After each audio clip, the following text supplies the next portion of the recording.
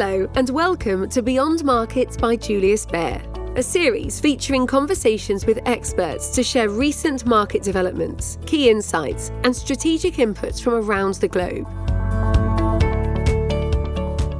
Greetings, ladies and gentlemen. Welcome to The Week in Markets. I am Richard Tang, the China strategist for Julius Baer. The Chinese market has rallied hard over the past 2 months. The Hang Seng Index gained over 40% from trough to peak, and even though A shares did not do as well, the onshore CSI 300 index still made a 15% gain. This is very, very strong outperformance given that the US market was largely flat over the same period. So we're focusing on China in this week's update. We will discuss why the market was strong, whether it will continue to be that strong, and what sectors may outperform in this setup. I'm sure most investors find the Chinese market very hard to navigate or sometimes annoying because it's often a roller coaster ride. It isn't really that long ago when offshore Chinese stocks were almost collapsing in September and October as the market was pricing in some extreme left-tail risk scenario at the time.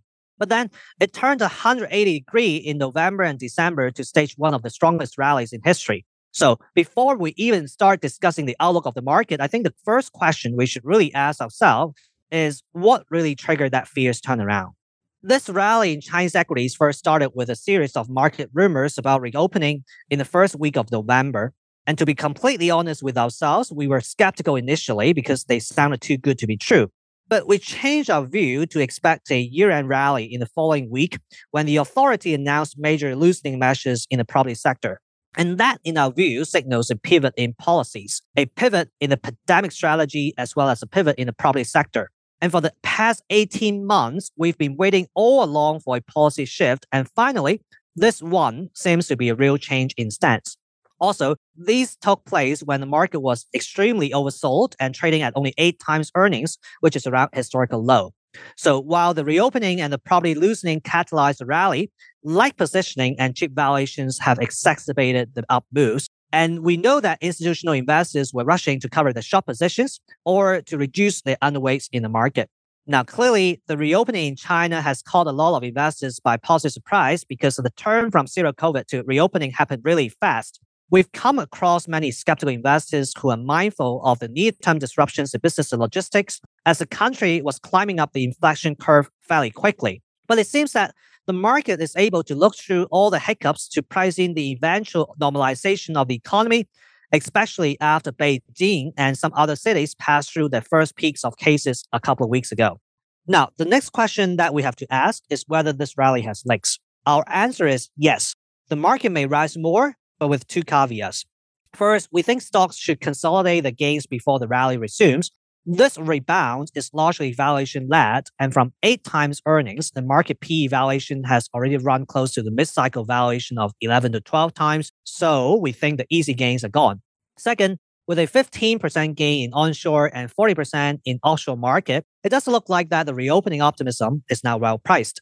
So for the market to go up further, it has to be driven by something else, and we think that something else will be policy loosening. It's clear that the policy pendulum in China has once again swung away from reforms to back focusing on growth as we analyze the takeaways from the most recent Central Economic Working Conference. This conference happens annually in December and sets the direction of the economic work in the following year. Therefore, it's one of the most important events to monitor. 2 years ago, back in December 2020, the conference brought up about preventing disorderly expansion of capital for the first time. And then we saw a whole year of internet regulations that followed.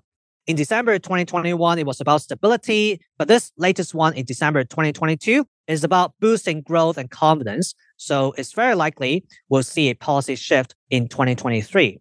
In fact, we've already seen some of the changes. In particular, the government had recently rolled out the so-called 3 arrows in the property sector. The first arrow is about relaxing loan financing to property developers, the second arrow about bond financing, and the third arrow is about equity financing. These 3 arrows are possibly the most comprehensive and powerful loosening measures in the property sector in the past few years, in our view. They basically mitigate the tightening impact from the 3 red line policy, which was the beginning of all the challenges that property developers were grappling over the past 3 years. To be clear, we're not saying that the 3 arrows will save every single struggling developer. because as much as you can provide financing relief to them, they still need to be able to sell their homes to make money to eventually pay off the debt that they owe. And also, the three arrows are mostly supply-side measures, while the demand side also needs to be addressed. Boosting home sales is a much tougher job because it relates to home buyers' confidence. And frankly, we're less convicted that cutting mortgage rates alone will get Chinese people to buy property again because of at least two reasons. First, after such a rapid build-up of the housing stock over the past decade and the shantytown redevelopment in recent years, a large part of the housing demand in China has already been fulfilled. So any new home sales largely come down to upgrade demand, but upgrade demand is more influenced by the economic environment. Not to mention the fact that the demographics in China is weakening, so the country may not need that many homes going forward. Second, investment demand will also be smaller than before. Chinese people used to buy a home for potential price appreciation, not really the rental yield, and that's very different from the US. I think it's fair to say that most of them do not have this price expectation anymore after 3 years of difficult times. So we still need to monitor very closely for any signs of improvements in the monthly home sales numbers. After all, revenue is the ultimate source of financing. And currently, our base case is that there may now be more developers that survive this challenge, but the weakest ones may still default at the end. The property sector is not the only one that faces a more favorable policy landscape. There are welcoming changes in industry regulations as well, and we've seen a few favorable examples in the internet sector. And just a couple months ago, the Chinese regulators resumed its approval for new online games after around a year of suspension. And of course, investors took that as a positive sign. And I'll give two other examples to you. The internet giants have recently formed joint ventures or strategic alliances with the state-owned telecom companies to collaborate on cloud services. And this also was seen as government giving them another green light. So I think what encourages investors the most is also the change in narrative by the government. Unlike the past 2 years, policymakers no longer emphasize antitrust as their top priority, but it now encourages platform companies to play an important role in providing jobs and take the lead in international competition. Now, I'm sure some of you may ask, what happens to all these long-term policies that global investors were worrying about? Are they not coming back at all?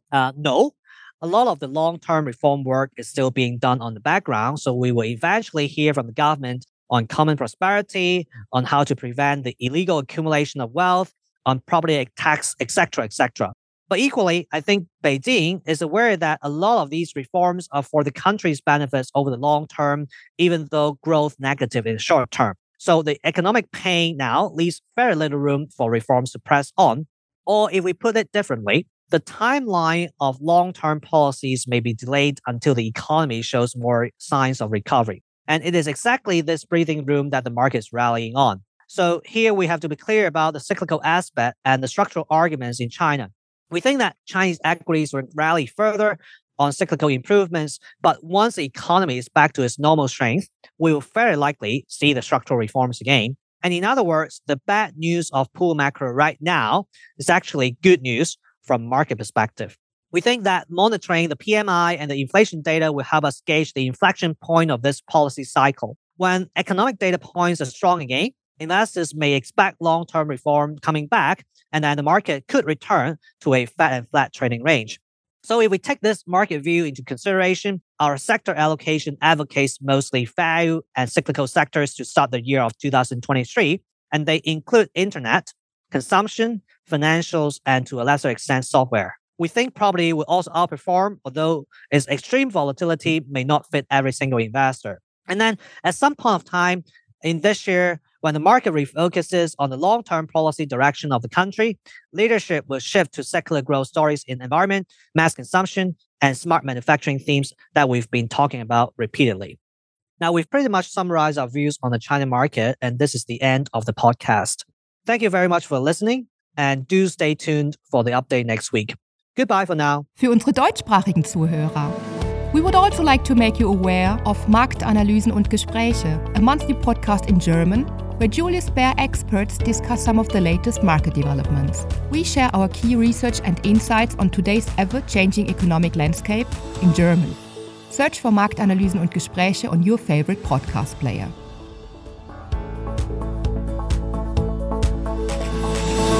You have been listening to Beyond Markets by Julius Baer. If you like what you heard, subscribe to our show on Spotify, Apple Podcasts, Stitcher, or wherever you listen. To learn more about Julius Baer, our people, our latest thinking, visit us at www.juliusbaer.com. We will be back with a brand new episode soon. The information and opinions expressed in this podcast constitute marketing material and are not the result of independent financial or investment research. Please refer to www.juliusbaer.com/legal/podcasts for further important legal information.